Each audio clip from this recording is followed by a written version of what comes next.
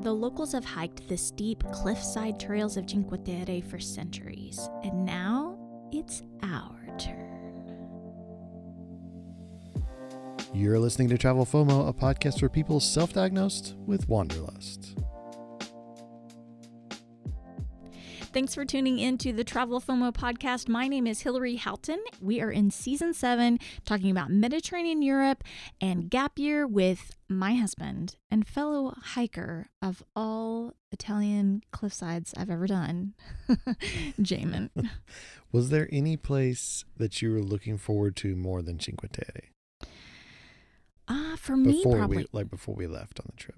Yeah, for me, probably nothing as much as that. Maybe Greece. Maybe Greece. Yeah, maybe the Greek islands. Yeah. But yeah, it was really high on the list. And honestly, it did not disappoint. Oh my goodness.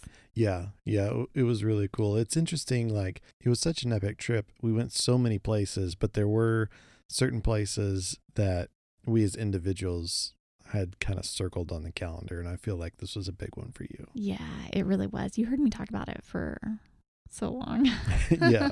I mean, it was your big, like, inspiration, like a place that you absolutely had to make it back to. Like, even though you'd been there, going and doing this hike was like a bucket list thing for you. So, yeah, such a big deal because my sister and I had gone right after college. For me, it was right after college, and it was amazing, but we'd only heard about it at the last minute while we were traveling. So we went out of our way only for a couple hours, really. But it was so great. Like, and we knew right then, like, this is really cool. And I liked it even a lot more than Jessica, I think. Yeah. When I talk to her about it, she's always like, yeah, you really did like that. And I was like, oh, I guess it really was just me. Well, not just me, but, right. Mostly me. Maybe not to the same extent. Yes, not to the same extent. Yeah. Well, it was really cool. I know I was really looking forward to it. This was our first stop in Italy. Yeah. We spent a lot of time in Italy. Mm-hmm. And how long? Like 2 weeks? I think it was like 17 days that we were in Italy. Wow. Total. Maybe more than anywhere else. Mm-hmm. And definitely more like consecutive time. Yeah. Because we were in and out of France a lot, but this was a place where we really stayed. And Cinque Terre was our first stop. Yes. And if you don't know what Cinque Terre is, that's okay. I didn't know it until I heard Hillary talk about it forever. But it is a section on the kind of the northwest side of Italy, really close to France. So we came there from Monaco. It was a really short train ride, but it is a kind of like a national park. Yeah. It's like a protected area, but Cinque Terre means the 5 lands or 5 earths. And it's made up of these 5 coastal, like really fishing villages that were all kind of to themselves. Brace yourselves as I quickly mispronounce all of their names in quick succession. There's Monterosso alla Mare. Which alla mare I think means on the sea. So Monterosso on the sea, Vernanza, Corniglia, Manarola, and Rio Maggiore. That's pretty good. Yeah, not bad. But they're all these little fishing villages, and really they haven't grown for whatever reason, economically, geographically. They're the same size that they've been forever. And when you get there, you sort of understand why, because they're built on these cliffs right next to the ocean. There's really no place else for these cities to go. And so they've remained small, and so consequently have kept a lot of their character. And you really kind of see what Italy was hundreds of years ago. Yeah, it's so cute. Well, and they're a little hard to get to. So as far as like building a life there, it's pretty remote. It is. Like, they are difficult to get to, and just really kind of laid back, all to themselves, and just a really cool place to be. It's not, you don't feel like you're in this modern world with like big hotels and like lots of cars and all that stuff. It's very, very remote. Yeah. Well, then chances are, if you have seen like a Italian village on the ocean, it very well could have been one of the Cinque Terre villages. So it is Yeah. highly photographed. It's very Yes. colorful buildings. It's very vibrant, but also very old and lots of character. And you and I even put together a puzzle of the city of, I believe it was Vernazza, that we put together. And my sister and I had attempted it, didn't get that completely done, but you and I ended up really doing it during COVID. And yeah, so like it's just so picturesque that they turn it into puzzles. So that just says something, right? Yeah. It definitely, I feel like Cinque Terre and the Amalfi Coast like capture those seaside Italian vibes that you're really looking forward to. Like those places are the thing that you think of when you like watch Talented Mr. Ripley and all that kind of stuff of like people escaping to Italy to be on the ocean. It's there. Yeah, definitely the Talented Mr. Ripley. That's definitely a lot of the Amalfi Coast too, which is coming, guys. We're going to be talking about that in a few weeks, and it is fabulous. So we will get to that, but let me just briefly give everybody some background on Cinque Terre. Until recently, really all of these villages were linked by mule tracks or by rail or water. So imagine you could ride a train, and as Americans, we all take a car. That was not an option for a long, long time. Right. So you could get on a train, you could go by water, meaning ferries. There are lots of little ferries that go from village to village, or you could literally hike a trail.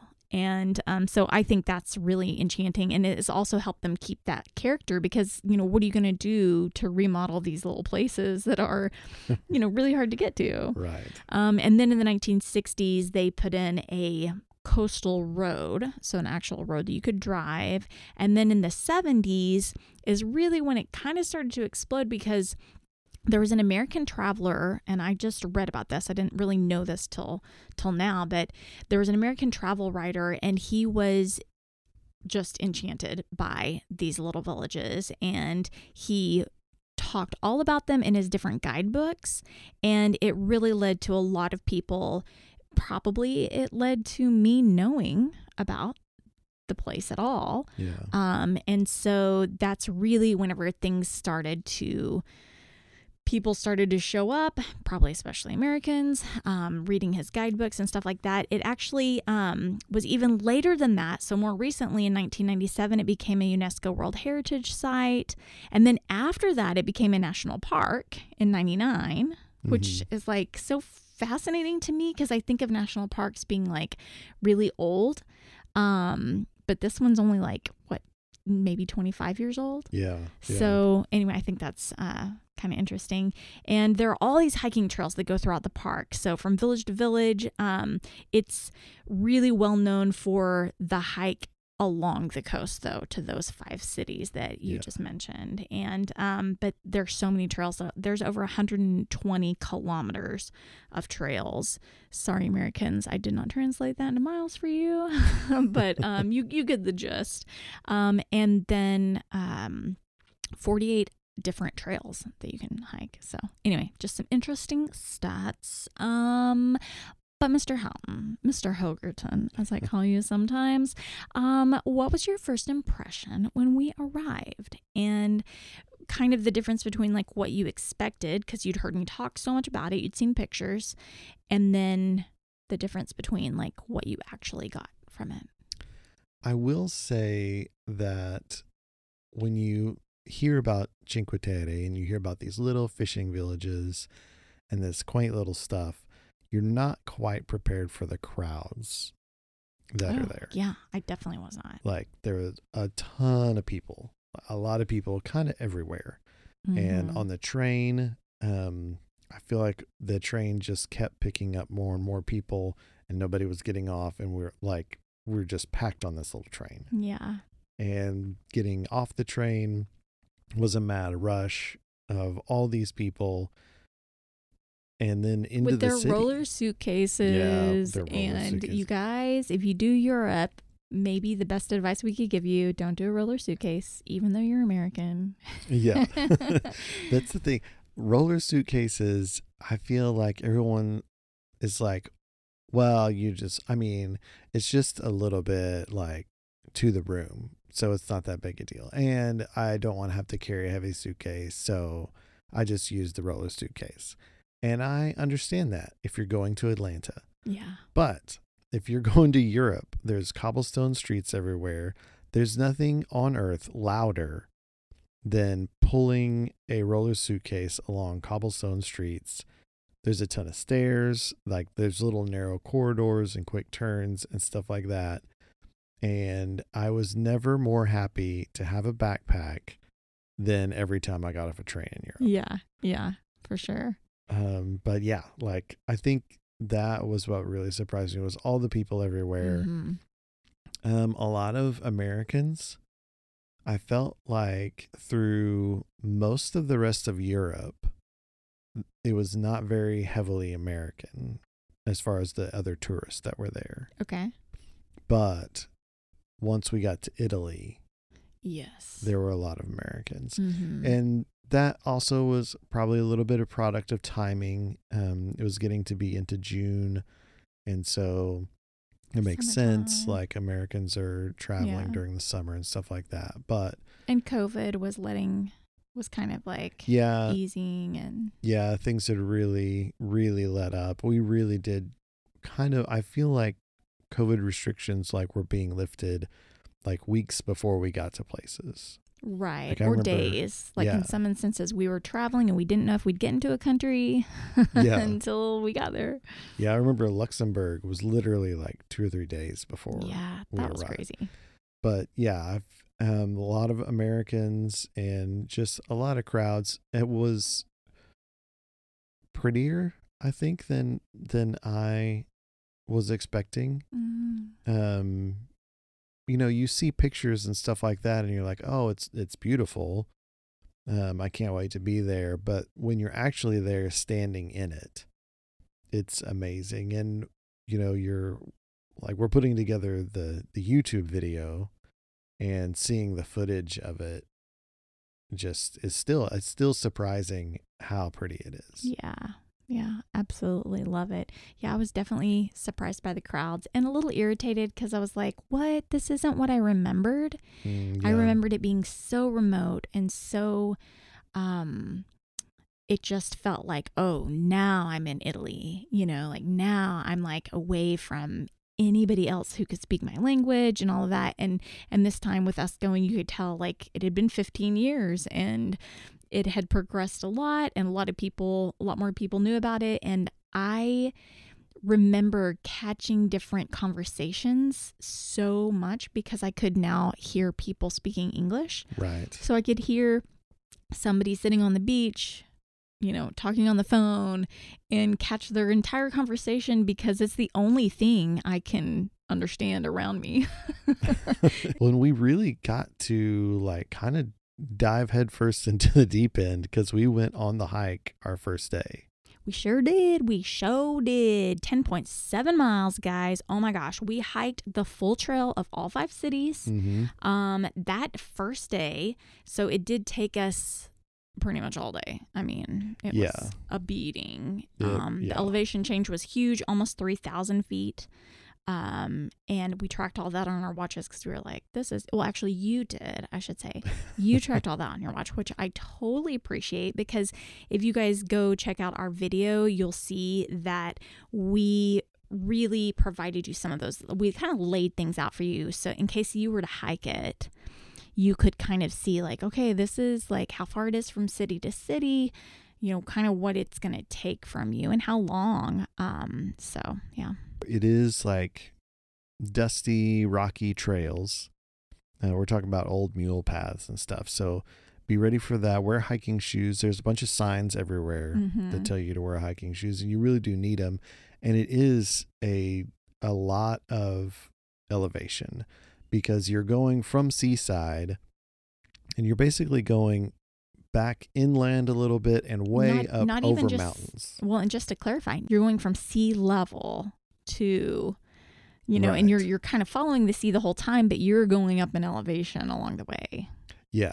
And you're going up and over these mountains and then back down into villages. Yeah. So the first part of every leg of the hike is just brutal. Mm-hmm. But then you kind of get a glimpse of the next city, and suddenly you have energy and you're going downhill. And so it all becomes fine after that. It's amazing. Well, and lots of stone stairs, different little gates and pathways that, I mean, vineyards, you name it. Oh my gosh. Yeah. So much stuff. And we actually had to make a couple of detours because of paths being closed due to rock slides and mudslides. Yeah. And some, like, we're not talking about like, oh, there's a little section that they need to take some shovels and clear off. We're talking about paths that like are basically gone and having to be rebuilt. And it's like, no, this path will be open in a few years. Yeah. So it's destroyed. But they do a good job of like communicating all of that on the website and stuff. So we knew going into it exactly where we need to go and everything. So it wasn't an issue, but it's just interesting that those paths just get taken out and they're gone.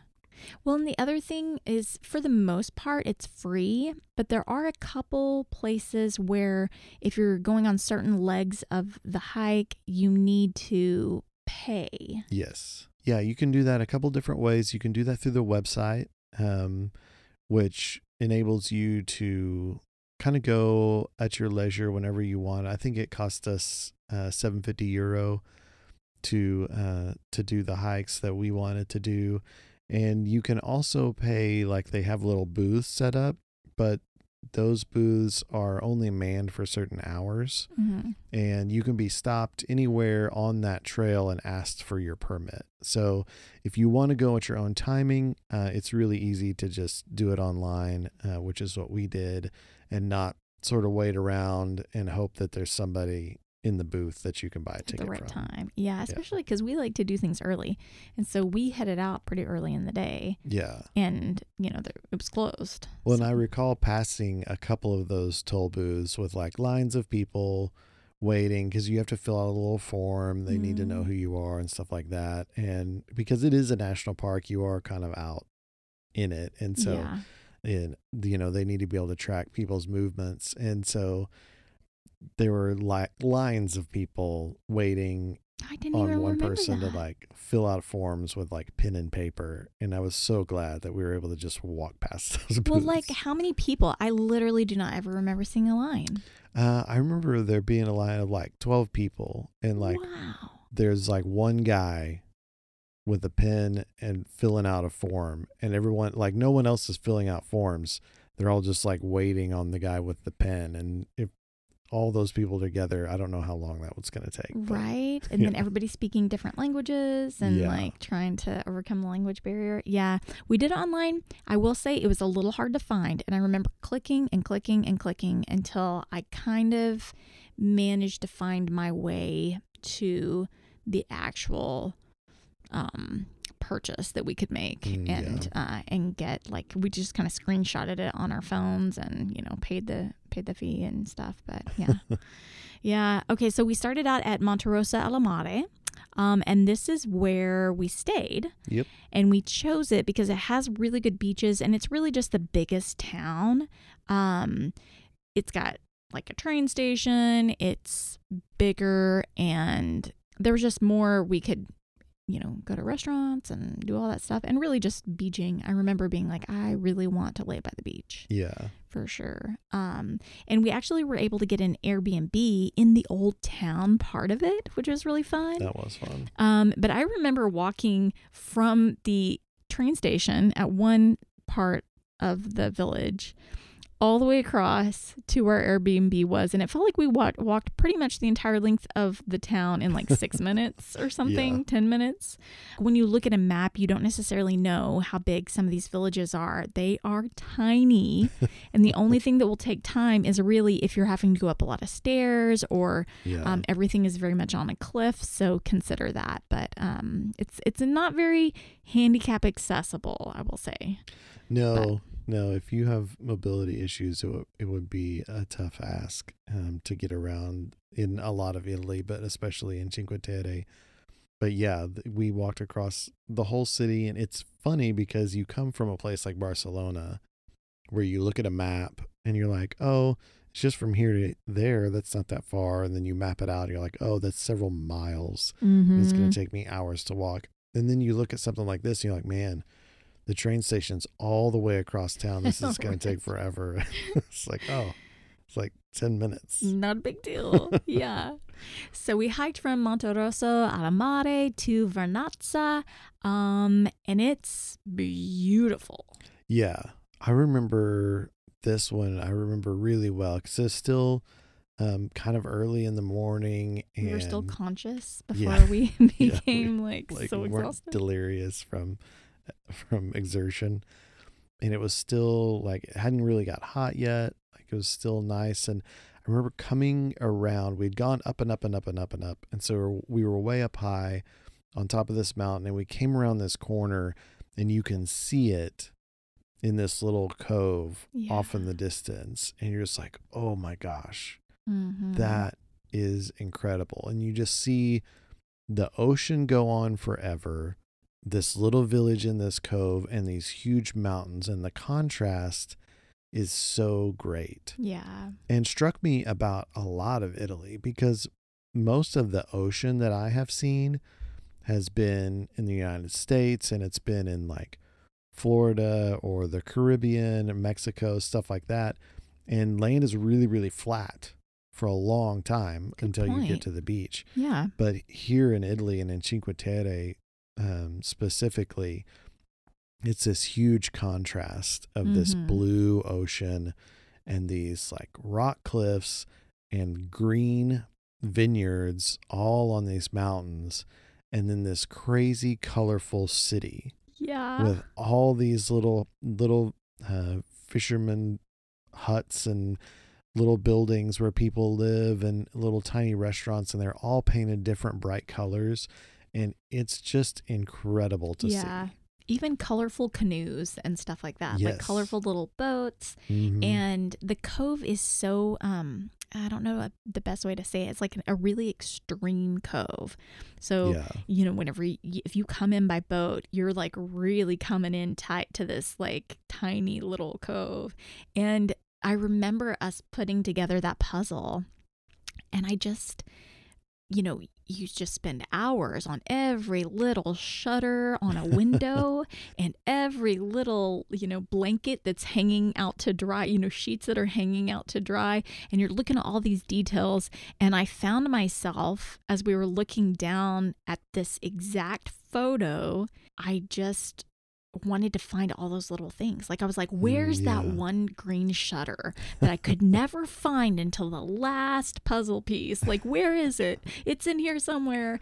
And anyway, it was just really fun. And then once you get down into the actual city, it's literally like you're stepping inside that puzzle, like you're stepping inside the photo. Yeah. It's so surreal. This one in particular, I feel like you would see it stop and take pictures because you're like, this is amazing. And then you would walk another 2 minutes and sort of like peek back out from around the trees or around a bend, and you'd see it again and be like, oh, I have to stop and take more pictures here. Oh my gosh, I know. And you're like, they're not vastly different than the ones I just took, but for some reason they're better and I need to take more. Yeah. And I feel like that happened just over and over and over again until we were finally in the city. Yeah. And that was also where like once we got down there, the waves were really strong, and they would like slam up against these rocks and just like splash everywhere. I was like, man, if I was staying in this little town, I would get a book and come out here early in the morning and sit where I could like see the waves crashing and just enjoy sitting out here up on a rock somewhere and enjoying myself. And then there was a guy doing that, and I was like a little jealous of him because we still had many miles ahead of us. Yeah, we still had a long way to walk. Yeah. And the next town that we ended up going to was Corniglia. It was the least touristy of all 5 of the villages. Yes. Probably because it was in the middle. Makes a lot of sense. And due to some landslides back in 2012, and yes, that would have been 10 years before we were there. Oh my gosh, 10 years. A lot of the remaining path down there was shut down. So we actually, after we reached there, we had to take another route that was much higher up on the mountain and much harder. Yep. And so we went through another tiny little village to get to the next of the 5 villages, which is really funny.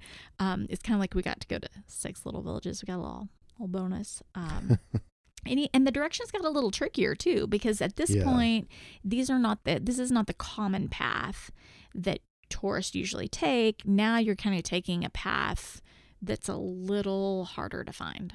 Right. I feel like a lot of people hike maybe 1 or 2 cities, but very few people do all of them. And there is a train that runs between them. So if you're like, I'm not about that hike, don't worry, you can still see all of the cities. Yeah. But it is an amazing hike. But this area of the trail is a little less traveled. Yes. So yeah, you kind of had to pay attention, watch for the signs. Fortunately, there were signs and little, like they mark with paint, like a red and white stripes. So you kind of know, like, okay, I'm still on the trail here. Yeah. Yeah. And that little bonus village, what was it called? Valastra or something. Yeah. Valastra, something like that. It was really small. There was a little soccer field and a little church that we saw. Like, it was really cute. Yeah, it was pretty cool. There wasn't much to it though. No, it was just this little bitty village that we kind of passed through. Yeah, exactly. And I think if I remember correctly, getting there, we actually went through lots of vineyards and olive groves and stuff like that. Yes. At some point in here, which was a lot of fun. And then the 4th city was Manarola. We stopped for gelato here. Yeah. Oh, wait. Where did we stop for lemon juice? I think that was right before Corniglia, right? Yeah. Like somewhere along the way, we were up really, really high. And there was an opportunity, like a tiny little shop that you could kind of squeeze into with other people and get some lemon juice, like fresh lemon juice. Yeah. Also, I think we got the frozen kind, like the margarita version.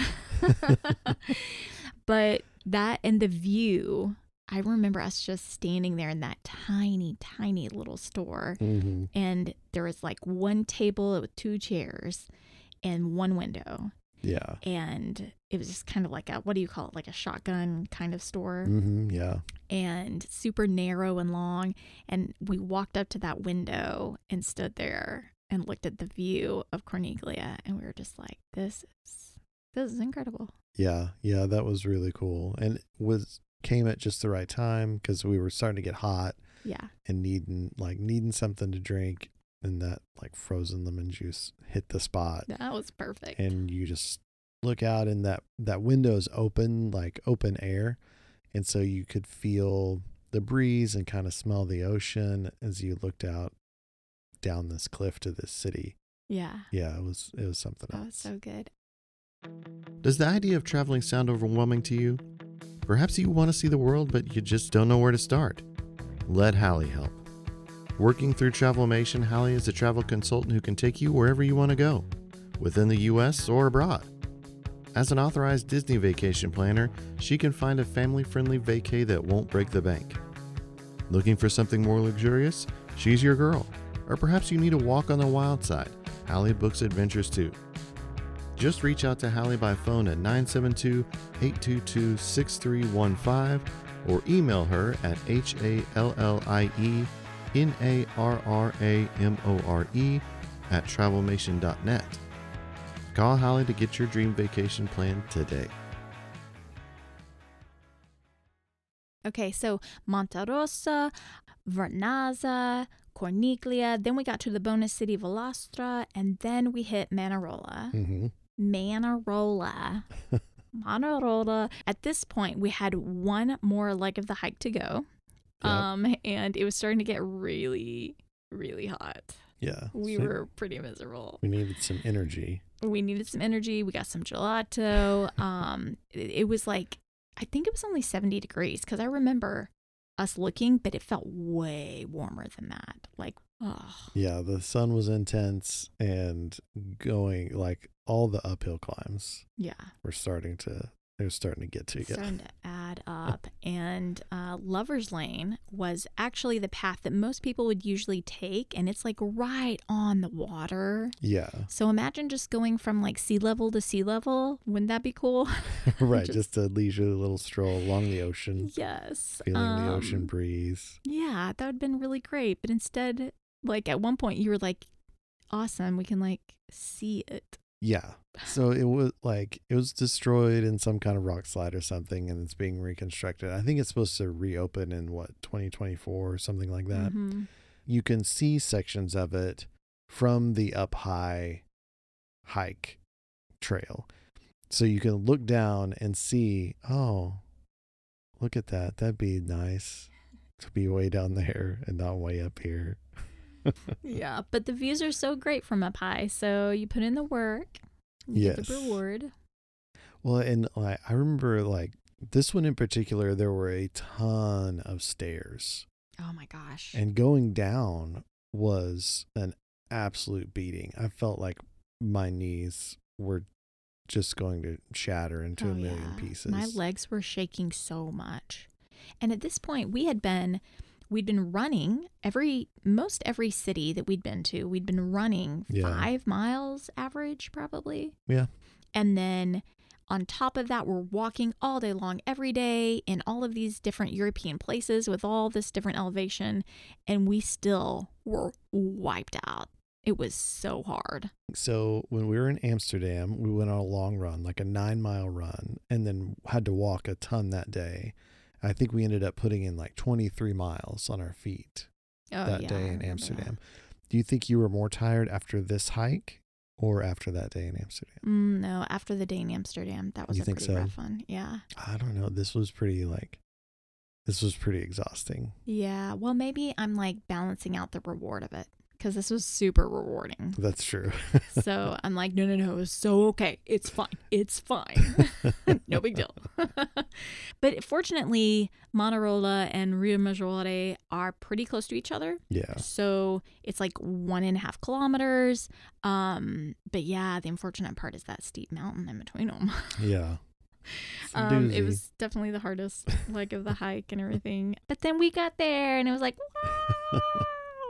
It was very rewarding to make it, to complete it, to do all 5 cities. Because you would hear about other people like hiking that have done the hikes and do like a village or two. Mm-hmm. And to do all 5 was really cool. And to see them that way is not a way that you get to see them anyway else. Yeah. Like you can take a train into them and walk around the cities. And you could take a ferry and see them from the ocean. Mm-hmm. And both of those are cool and worth doing. But seeing them from the trail and each one, coming into each one, is something really special. Super special, yeah. And while we're comparing the different transportation types, if you choose to go by train, just remember you're going to get short blips of a view on your train ride. Yeah. But the train is mostly... it goes into the mountains. Yeah, it's mostly tunnel. It's a dark train ride. You don't get a lot of a view. And that's really, I just want to stress that for people that are listening, that's the difference, you know? Like, and if anything, schedule time to get off the train at a stop and see some of the views. Another really kind of cool thing about going to all these cities is the hiking trail takes you out and it like kind of spits you out on one section of the city, and all of these villages are so small that there's really only 1 or 2 main roads. Yeah. So if you're going from the hiking path and you're walking down to the main square, down to the ocean, you see the whole city. Yeah, it's like the main street. Yeah. It's like Main Street is the street. Yeah, you get to see it all. And so I really do feel like we got to see every bit of all of the villages. Yeah. Which is something so incredible and unique. And if you have FOMO like us, you don't want to hear that there was something cool that you missed someplace. Yes. So getting to walk through the entire city is a lot of fun. Yeah. Well, and the thing that was almost celebratory about that last city, Rio Maggiore, it was that there are tourists that were well, there were tons of tourists, and it was Yeah. late in the day at that point, It was or packed. mid-afternoon and stuff. So tons of people, but the ocean was like so accessible, and people were jumping off rocks and swimming in the ocean, and it was Yeah. just, it had this not party vibe, but like a I don't know how else to say it. It just felt like everybody was like so happy to be there and celebrating and having fun. And Yeah. maybe it was just me and my heart celebrating that the hike was over. No, it definitely had like celebratory vibes there. Well, and we were going to take the ferry back, Yes. which I was super excited about and had planned this out very specifically because I wanted to see it from the mountain tops. Mm-hmm. But then I also wanted to see things from the ocean. Right. So we were going to take a ferry, and they go very frequently. So it's pretty easy to do that. But in this instance, the ocean was so rough. There was like so much, like the waves were so big, they weren't running ferries at all. Yeah, I thought that was kind of crazy because you see the ferry schedule and you're like, oh, they run all the time. It won't be any big deal. But to see like, oh, like it gets too much, and like these little docks are so small and hard to come into that it's too risky for the boats to come in when the sea's really rough. And Yeah. I was caught off guard by that and disappointed that we didn't get to go on the ferry ride. Yeah. But just speaks again to like the remoteness and Mm-hmm. sort of non-modern ways of, Yes. of these little cities. Yeah.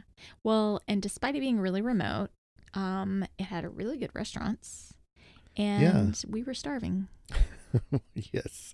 We went to dinner at La Cantina del Pescatore. The one place that we picked was the place that only has appetizers. Yeah. Basically. I was like, this isn't going to be enough. They like, we're in Italy. It's our first stop meal in Italy. Yeah, our first stop in Italy. And so we are thinking like, well, every place is just going to have a bunch of like pasta options for us and We like really did. all kinds of stuff. And, we're thinking like, oh, we'll get some pesto dishes and stuff like that. But no, all they sold was like charcuterie and stuff like that. But it was really good. Yeah. And we got a lot of charcuterie. If you guys like sardines, well, if you don't like sardines, you should still try them in Spain and Italy. Yes. So good. Yep. And we got a lot of bruschetta that had like little sardines over it, which was actually really good. It was really good. I remember being disappointed because I was starving, but also being like, but it tastes amazing, so it's okay. Yeah, like it was really, really good. And on any other day would have been like, oh, this is perfect. This is great. But that day in particular, I remember like getting back, taking a shower and be like, okay, we're going to go out to dinner and just get a whole mess of pasta. And Me too. No, you're not. And I have to correct myself. Okay, I think I said sardines. I meant anchovies. Yes. For the record. Yeah. For the record. But we only had 2 full days there. So, bam, 1 day down. Second day, it was kind of a lounge day and recovery. Yes, Rest and recovery. for sure. Went to the market, which was really cool. Didn't actually know it was a thing, but like every Thursday morning, the Old Town area of Monterosso alla Mare, it has a market where people come in and they bring all kinds of stuff, including clothes. So I bought some outfits. Yeah, I guess I was excited about that. Yeah, I was so excited. And you guys, this stuff was super cheap, and I still have it and still love it because it's like the lightest material. It's like, oh, it's so nice. So I got a jumper that has a little white t-shirt under it, and I just love it. And then a lavender and white dress. And so you guys can see that on YouTube. And just from now on, you're going to see me repeat those clothes over and over because there's only so many clothes that I have on this trip. So I was super excited to have something. You did get a lot of wear out of those. I did. I still do. I still love both of them a lot. Yeah. Yeah. But they were like, I'm not even kidding, like $13 each, like something crazy cheap. Yeah. I did not get any outfits No. while we were there at that market. So there were like these curtains, and they literally created like these little changing rooms strictly from white curtains. Oh, So yes. you're Yeah. kind of like getting into this white curtain and hoping that like all the flaps all around you don't blow open while you try to change into clothes. And then you have to step outside to look into a mirror. It's very makeshift, but it makes a lot of sense because Yeah. I'm sure it's a traveling market. And this is the morning they're there, and so they kind of just got to make it work. But that was like one of my favorite memories, though, was like just shopping and buying a couple little outfits and feeling really thrifty. And Yeah, I do remember like just walking around that morning and like shopping and doing all that kind of stuff. That was a lot of fun.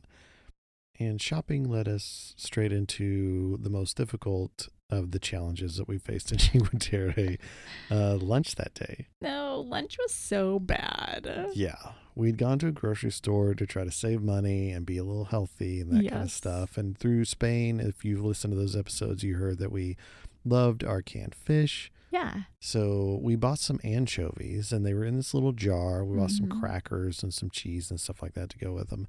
But they were packed in salt. Packed in so much salt. Yes. I remember taking one out and trying to eat it, and just you couldn't get it down. I know. Yeah. And like, we rinsed them off, like to try to get the salt off of them, and they were still too salty. I have no idea what the use for those anchovies. I'm sure there's something. Well, it's probably a canning method. Yeah, that they but I use mean, the salt to. but there's got to be something that people do with them after they take them out. Like, Yeah, what do you do? Soak them like you would like soaking beans? I don't even know. yeah, I don't know how they're used Yeah. after they've been treated like that, but it was truly, truly horrible. It was pretty bad. Yeah, we went to great lengths to desalt them, and still it wasn't edible. It was just really, really bad. Well, and like we'd been buying these canned sardines, canned anchovies, and they were typically like really cheap. Mm-hmm. And we had like paid like €6 or €7 for this Yeah. jar, and so it was like, man, we got to eat these, but dude, So bad. it was just too Yeah, much. I know. You know, they were in a jar too. That's the one difference. Yeah, Is they were in weren't a canned. jar. They weren't in cans. Yeah, So I wonder if that has something to do with it too. We're gonna research that because we really like anchovies. So yeah. and sardines. So I'm kind of curious how that. What is that like? Okay. So then that day, I loved going to the beach. Can I just say, oh my gosh, if you guys like to relax on a beach, it's a pretty great place to do it. Yeah. We rented chairs there, Yes. right? So Which we don't spend money on stuff like that hardly ever. yeah, typically we're like, we'll find the free beach part and just Uh-huh. like sit on the sand. But we knew we really wanted to enjoy it. And a lot of places in Italy, the good beaches are all taken up by chairs that you have to pay for. That's true. There's not a lot of like oceanside or beach. There's not a lot of beaches, and those beaches are kind of confiscated by like owned by somebody. Yeah. Yeah. So just be prepared for that. If you're going to Italy and you want to be on the beach, like just be ready to rent a chair. And it's Yeah. really nice when you do. It is also because it's not like sandy beaches there. It's rocky beaches. So Yeah. you don't exactly want to lay on the ground anyway because there's not a comfortable place to lay. You want a chair. Yeah, and those rocks get hot. Yeah, right. Oh, I forgot. They Like, really do. Even just like sitting on the rocks and stuff is like it's a little uncomfortable because it's rocks, Yeah. but then also it's crazy hot. Yes. Yeah. So being in a chair is definitely optimal. Yeah, but the water is beautiful and Yes. clear. And I say clear, it's like really blue. I mean, it's beautiful. I will say the waves and stuff were pretty aggressive. I like went out to swim. You started to. Did you actually get in the water with me for a minute? I think I did get in the water there. Yeah. Okay, yeah. And it was like, if I remember correctly, I want to say it was like really salty there. Mhm. Like Yeah, it was. Mediterranean. But it was, yeah, it was just really, I was like, oh, I'm like getting tossed about here. But it was fun to look back from the water, to look back and see the little village.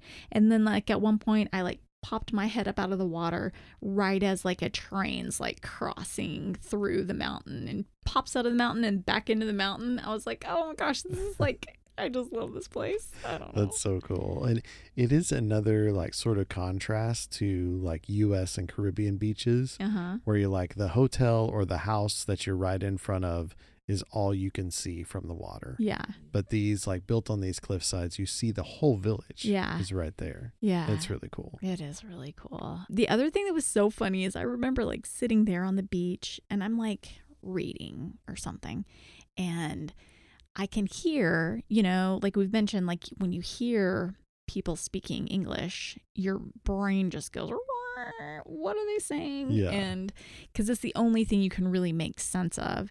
And I remember sitting there and there's some guys right behind me, I think. These two dudes that are like, you can tell they're like maybe backpackers, and they are sitting there relaxing, and this guy's like talking to his mom on the phone. And it was just really funny because I was like, oh man, I'm going to guess you're like 19, because he was like making sure mama knew everything that was happening and that mama was, you know, you could tell he was going to probably talk to his mom later that day. And you're like, wow, like, dude, you're in Italy, man. Like, let it go. I'm going to do a little PSA for all of the guys out there. If you are 18 years old or older, and you are traveling abroad, when you land, send your mom a nice text and let her know that you're safe. Do not talk on the phone to your mother while you're in Italy. Don't do it. It's a bad look. I don't care who you are. I don't care. I don't care. You can tell me all the reasons why that's not right. I don't care. Do not talk to your mom on the phone. Grow up a little bit. Let's cut the cord and not talk to your mom on the phone. It's a bad look, bro. Don't do it. Jamin has very, very strong feelings about this. Wow. Okay. Now we know.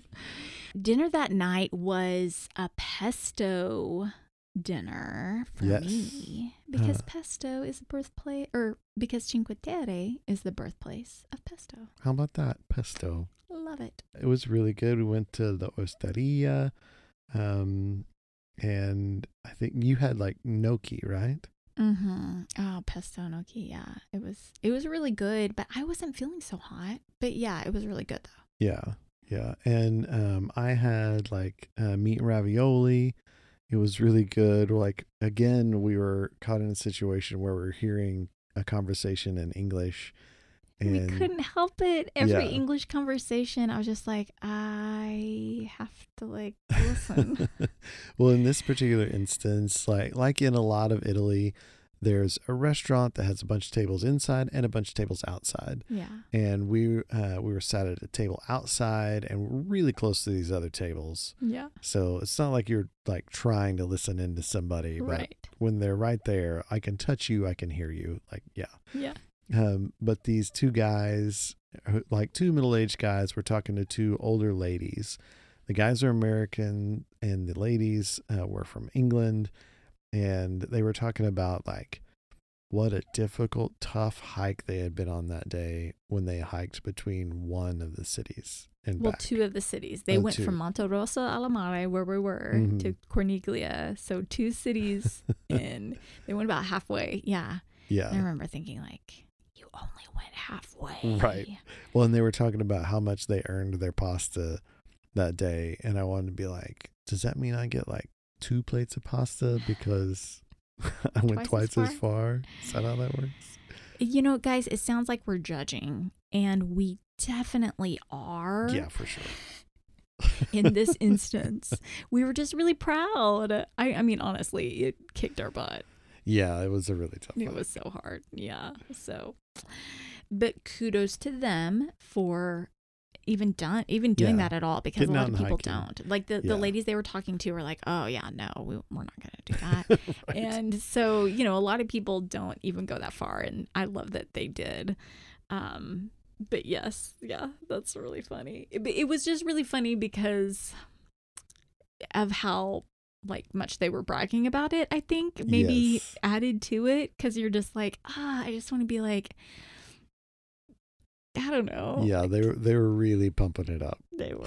They really were. Yeah. Okay. So so that kind of wrapped up our second full day, which was really it for us. And we were out early the next morning. We were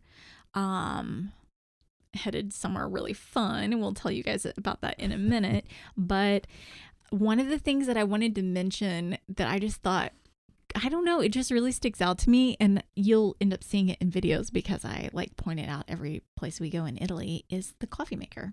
Yeah. And I had really been trying to figure out all the different coffee makers in all these different places that we've been, and they were all pretty different. So, I mean, I was literally like hitting buttons and just trying to figure stuff out. Well, here it's very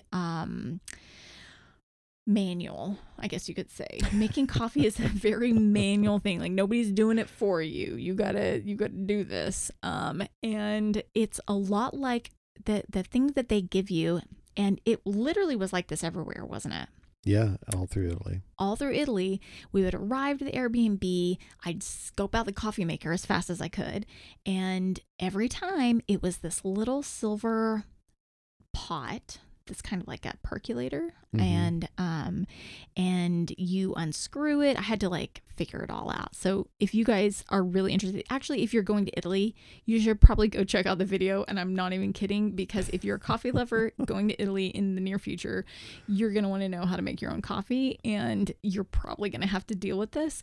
But you unscrew the top part of this, and then underneath it is like an area where you put water, and then on top of the water you sit some grounds of coffee and a little filter, like a reusable filter, and then it all percolates up. Once you set it on the stove and turn on the fire, it like percolates up and into the top half, and becomes a tiny, maybe one of the tiniest coffee cups, or little cups of coffee that you're gonna get. But it makes a lot of sense though, because they do espressos.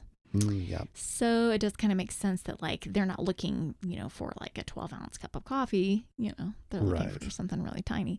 So I ended up buying one of those later on because I was so enchanted by them. You did, and you use it a lot. Yeah, I do. I use it like right here. I can see it like sitting here on the counter in our Airstream.